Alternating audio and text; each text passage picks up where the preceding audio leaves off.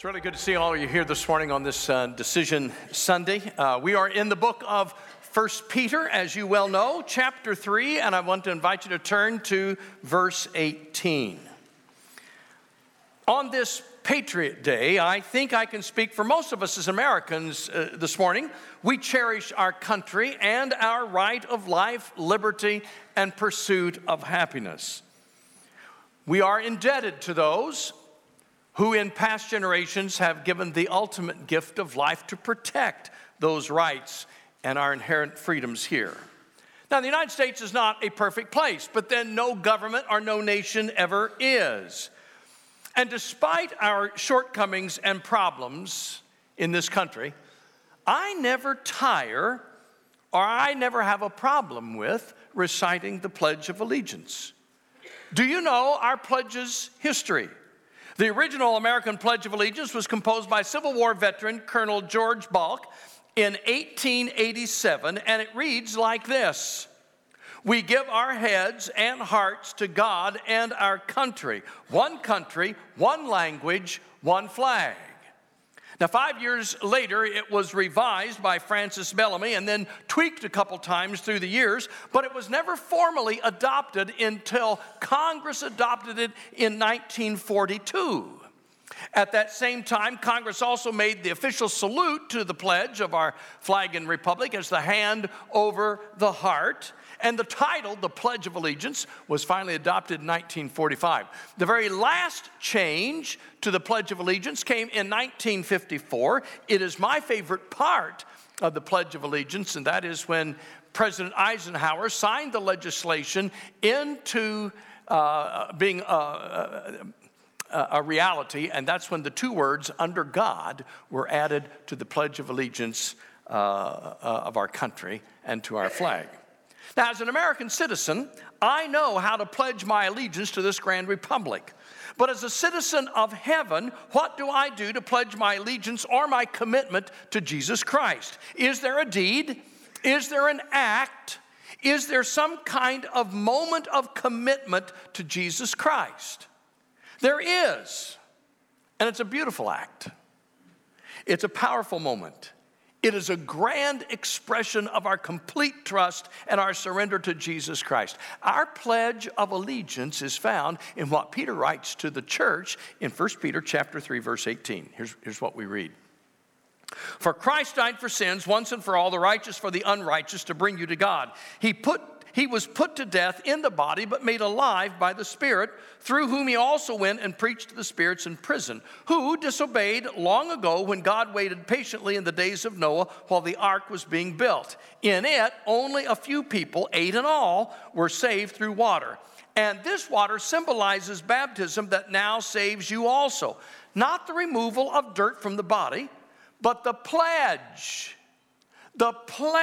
of a good conscience, the pledge of allegiance toward God. It saves you by the resurrection of Jesus Christ, who has gone into heaven and is at God's right hand with angels, authorities, and powers in submission to him." This beautiful act of baptism, in one perspective, is our pledge of allegiance to Jesus Christ. Now, as you've already heard mentioned, today is our Fall Decision Day. And I'm going to encourage you to make one of 3 decisions this morning. First one is the most important. If you have never accepted Jesus Christ as your Lord and Savior, if you've been deliberating with this and been putting it off, I don't want you to put it off any longer. Today is the day to acknowledge him as the Lord and Savior. Today is the day to be buried with him in the act of baptism. That is the first and foremost ultimate important decision. Second decision is, if you're already an immersed believer, you're a Christian, you've been serving, you've been working, and you just haven't decided whether or not you want to make this your church home, we would encourage you to do that. Say, all right, today I'm no longer just going to be a person who attends here. I'm going to become a part of who this family is. I'm going to become a family member. I'm going to become a partner with this church in the work that they do. The third decision is for some of you who've been members for a long time and you've gotten a little bit, settled where you are. You come on Sunday morning, you go home from the service, you really aren't involved, you really aren't serving or volunteering. You've become a pew potato, okay?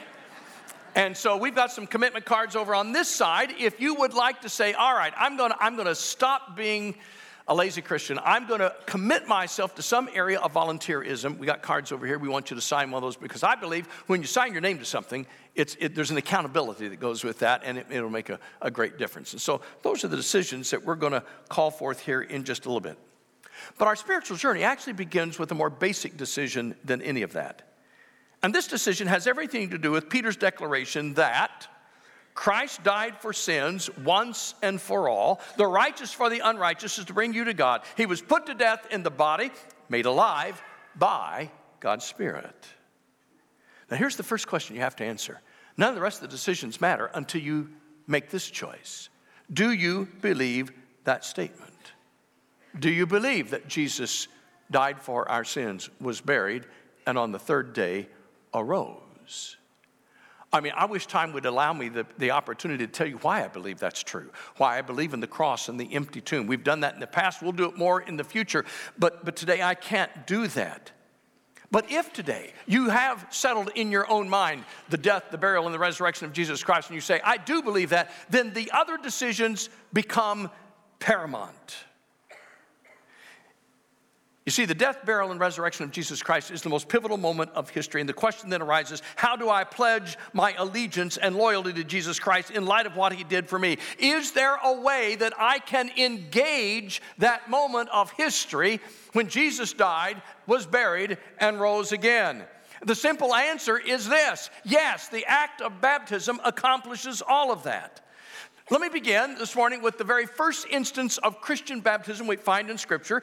It also involved Peter, the writer of this letter, only 30 years earlier, because he's the very first one to preach a message about the gospel, about the death, burial, and resurrection of Jesus Christ. And in Acts chapter 2, at the conclusion of his incredibly powerful sermon, this is what we read as the response.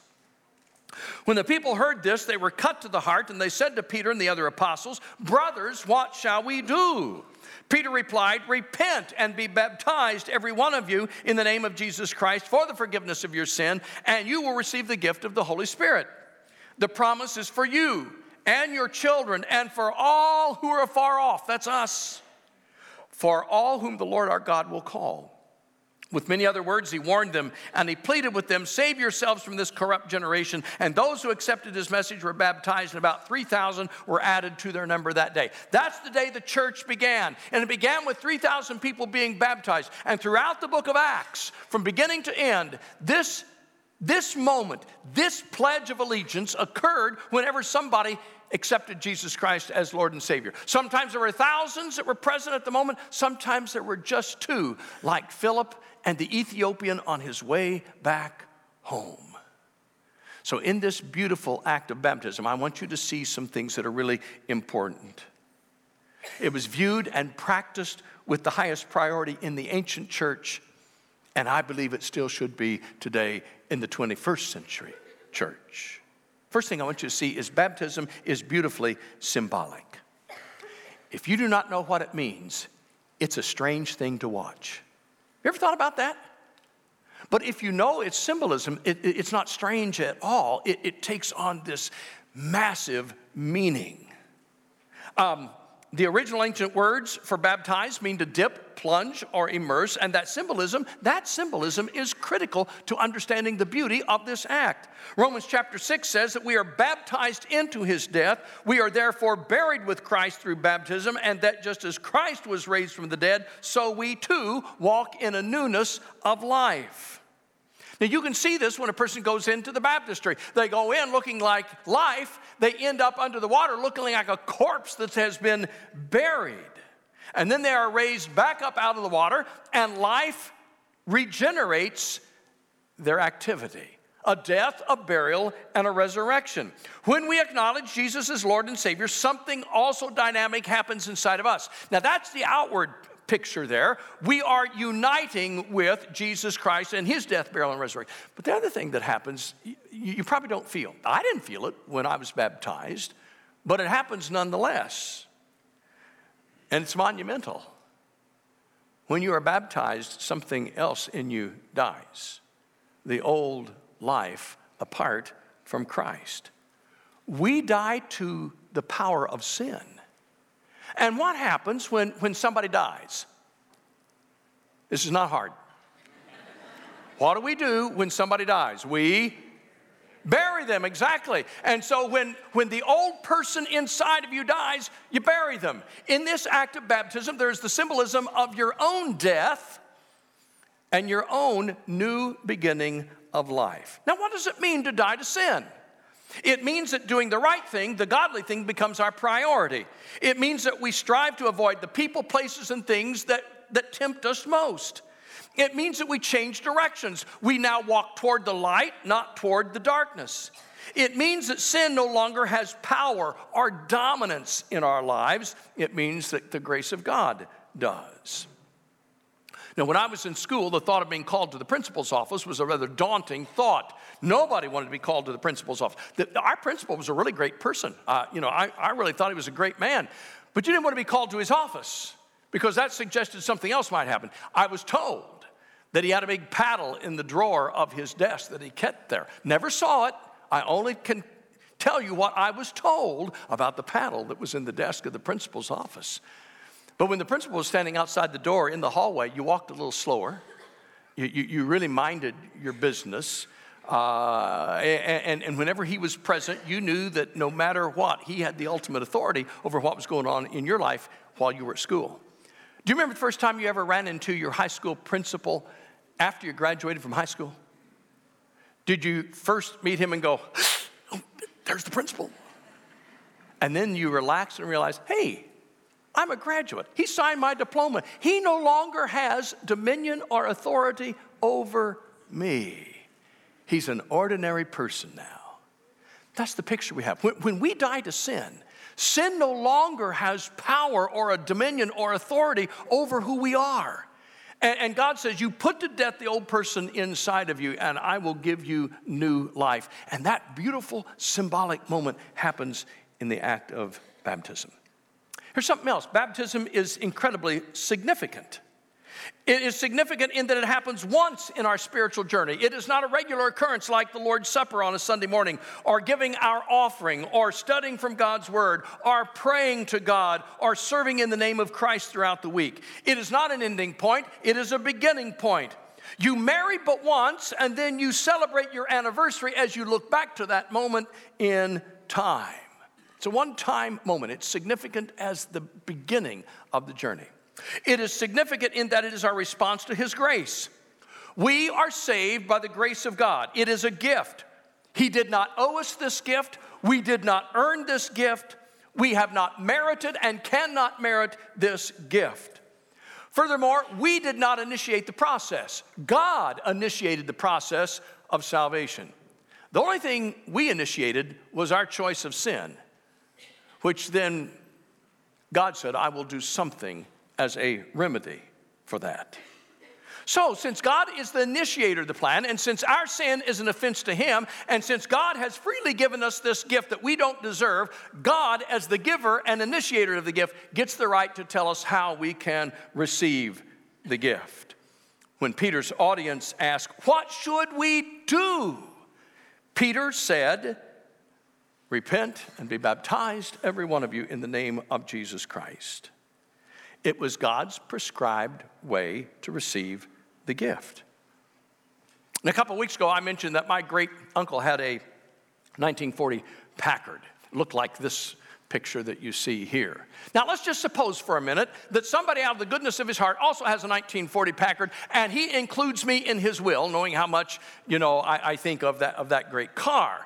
And so I get a call one day. I don't deserve this. I haven't certainly merited it. Just by the goodness of the person who included me in the will. I get a call from the attorney that says, if you'll be at my office on October the 2nd at 2 o'clock, I will sign the title to the Packard over to you and you can drive it home.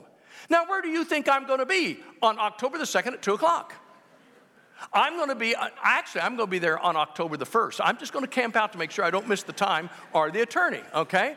So I'm going to be there at the appointed time, and I'm going to sign the paperwork. He's going to sign the title over to me. I'm going to go take the keys, drive the Packard home, but in no way can I pat myself on the back and say, didn't I do a good job of earning this?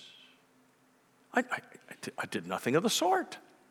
I just followed the instructions on how to receive a free gift, a gift that was not initiated by me, a gift that was initiated by the owner of that beautiful car. Now, here, I want you to see the point. When we follow God's instructions for a free gift, we do not merit it, we do not earn it, we don't deserve it. We're just saying, okay, God, if this is how you want me to respond to you, this is the way I will do it. By the way, do you know what the slogan for the Packard Motor Company was from the beginning to the time it went out of production? It was always this: ask the man who owns one. In other words, you want to know what a Packard's like? Ask the person who owns one. You want to know what impact baptism makes on a person's life? Ask somebody who's been baptized into Christ, and they will tell you what a monumental moment it was in their life. By the way, if you know somebody who has a 1940 Packard and has no air, Ellsworth is spelt with 2 L's, all right? Baptism is significant in that it is a cleansing. Through the sacrifice of Christ, God made possible the cleansing of sin. We are washed clean by his blood. But remember, it is in the act of baptism that we are united with his death, burial, and resurrection. So it becomes this picture of cleansing. And God is the only one that can do the cleansing. I cannot wash away my own sin. You can't either. And the act of baptism reflects the fact that only God can wash away our sin. Sam Houston was an interesting character, first president of the Republic of Texas, and then the first governor of the state of Texas once it became one of our states. He had a really vicious reputation. He had a fierce temper. He was a womanizer. He was an excessive drinker. I mean, really, Sam Houston, for all the fact that he was a great hero, was also a great mess. His third marriage to a woman who was a Christian led him to his own conversion to Jesus Christ. And when Sam Houston was baptized, someone said, "Now, General, all your sins have been washed away," to which Houston replied, "If that be so, God help the fish below." Now, while we know that the sin does not pass into the water, Houston did understand something profound. He was a great sinner, but all of his sins had been forgiven through the blood of Jesus Christ. Baptism is significant in that it is a cleansing. And then baptism is also willful submission. Baptism is a very personal decision, folks. You ask, can a physical act have any spiritual impact? Well, I certainly hope so. The death of Christ was physical. The resurrection of Jesus Christ was a physical act. This isn't some wistful longing or some dream. It was a physical death. It was a physical burial. His body was resurrected from the grave. And it is that act that washes away my sin and gives me hope of everlasting life. I hope that a physical act can have a spiritual impact. When we take communion on Sunday morning, it is a piece of bread and it is a small cup of juice. It is physical items that I taste and consume like you, but it becomes a spiritual moment of worship. You see, I hope that a physical act can have a spiritual impact. Baptism is a physical act. It's not a meritorious work or a deed, but it is a physical act, but it has a huge spiritual impact. Here's the thing we often miss about baptism. It is completely passive. It is done to you. You can only submit to it. By the way, crucifixion was like that too. You couldn't crucify yourself. You could not drive your own nails into your own hands. Crucifixion was something that was done to you. The Bible says that Jesus submitted to death, even death on a cross. All you can do with crucifixion is submit to it. All you can do in the act of baptism is submit to it. It is the most passive thing you do. You are active in your faith. You are active in your repentance. You are active in your confession that Jesus Christ is Lord. But baptism, you cannot baptize yourself. It is something only God can do for you. You submit, you turn over the control. And then Paul says we are united with him. And that word united means growing together like a branch that is grafted into another tree. Now, it is not to suggest that salvation is found in the act of or the water of baptism. It's not as if the deed itself is enough. It's not as if there is extra potency in the water that scrubs the soul. We don't believe if they're baptized, they'll be sanitized. We do not believe get them wet and they're all set. You see, a baptism that is devoid of faith, devoid of repentance, devoid of our confession of Christ as Lord isn't a baptism at all. It is just a service where you get wet. Baptism only makes sense when you believe, when you've changed the direction of your life, and when you have declared the lordship of Jesus Christ. It is the once and for all sacrifice of Christ that makes possible the forgiveness of our sins. However, it is the one-time act of baptism where we identify, remember, with that very event.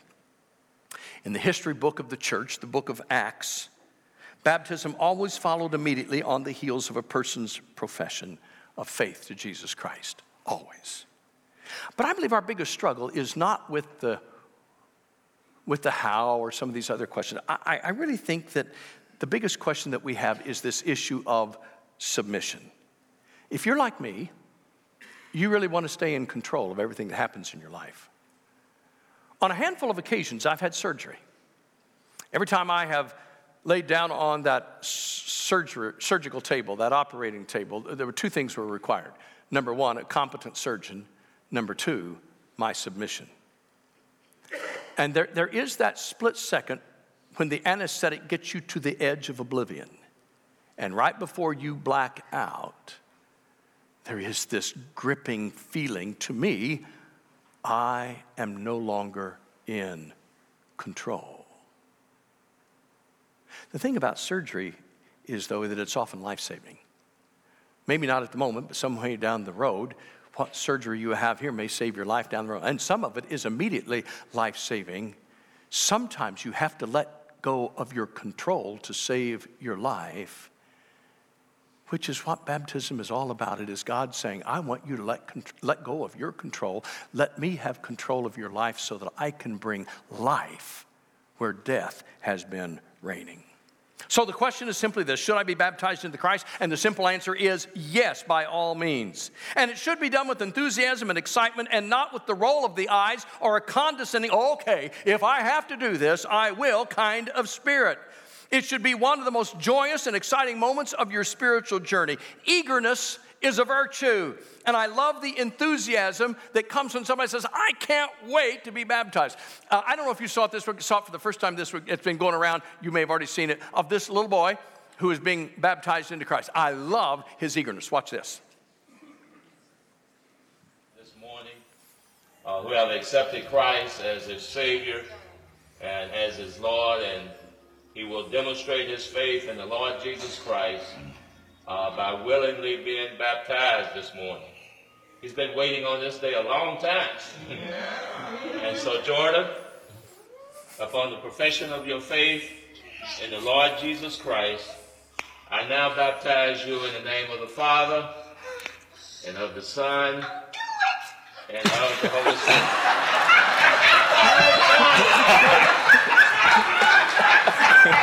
Go, Jordan!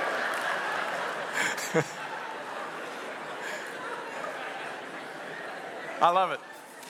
I'll do it. Shoom, right in the water. Now he misses a little bit of the beauty of the ceremony in the part of it. But he just couldn't wait any longer to do it. Does that describe you this morning? You just can't wait any longer to do it. If you believe that Jesus Christ is the Son of God and you want to follow him and surrender your life, if you want to pledge your allegiance to him this morning, but you haven't been baptized, and I'm convinced that God wants you to do it, and there's no time like the present. My grandparents used to talk about breaking the ice in the farm ponds to baptize somebody in the winter. We don't do that here. We heat the water, so you don't have that as an excuse. And of course, there are the proverbial stories of the preacher who puts the person under the water and then says, I now baptize you in the name of the Father and the Son and the Holy Spirit, until the bubbles begin to rise. We don't wait for the bubbles to rise, all right? It's down and right back up. We make baptism, I think, a whole lot harder than it needs to be. We ask questions like, well, is it necessary for salvation? Or what if a person is stuck in the desert and there's no water? Or at what moment is a person actually saved? Well, unless you understand the mind of God or the heart of the person who is being baptized, those questions are irrelevant. As a matter of fact, what if you're on the third floor of a burning building and someone calls 911 and the dispatcher notifies the station, and then the fire trucks rush to the scene of the fire and the ladder goes up against the window and a fireman comes up the ladder and you step out of the burning building to safety? Who saved you? When were you actually saved? When the 911 call was made, when the dispatcher notified the fire station, when the truck arrived at the scene, when the ladder went up, when you stepped out of the window, because if any one of those things was missing, you'd have still been stuck in the building. Nobody gets hung up and says, it was at this split second when the salvation entered my... Who cares? We know that God is at work in us and bringing us to himself in the most incredible moment of our lives. You see, the best question to ask is the question, when? This was basically the question of the Ethiopian with Philip in the chariot. When he was on his way back home, Philip had been preaching to him about Jesus. They came to a body of water, and the Ethiopian said, here's water. When can I be baptized? Can I do it right now? And Philip said, if you believe with all your heart, you may. And they went down into the water, and he was baptized and went on his way rejoicing.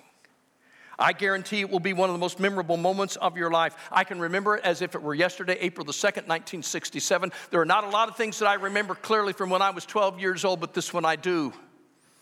I remember the feel of the water. I remember my preacher's gentle voice, his hand on my back, the white handkerchief in his hand. I remember the scenes that were painted on the wall of the baptistry, and I remember going back into that water and coming out of that water. It is indelibly imprinted in my mind and heart. It is that climactic moment of my spiritual journey with Jesus Christ. It was the beginning of a wonderful relationship with him.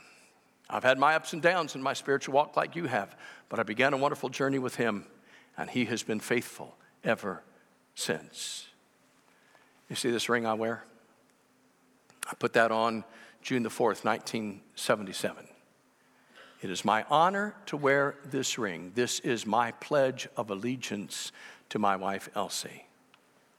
And through the years, I have not taken that ring off and set it on a shelf or something else. That ring stays on my finger. It's not nearly as shiny as it used to be. There's a couple dents in the ring, but those buffed areas, those dents represent some of the ups and downs that you go through in a married life. But I'm telling you, I said on that day, I take you as my wife. She said, I take you as my husband. It was our pledge of allegiance to one another, and it has been a marvelous journey.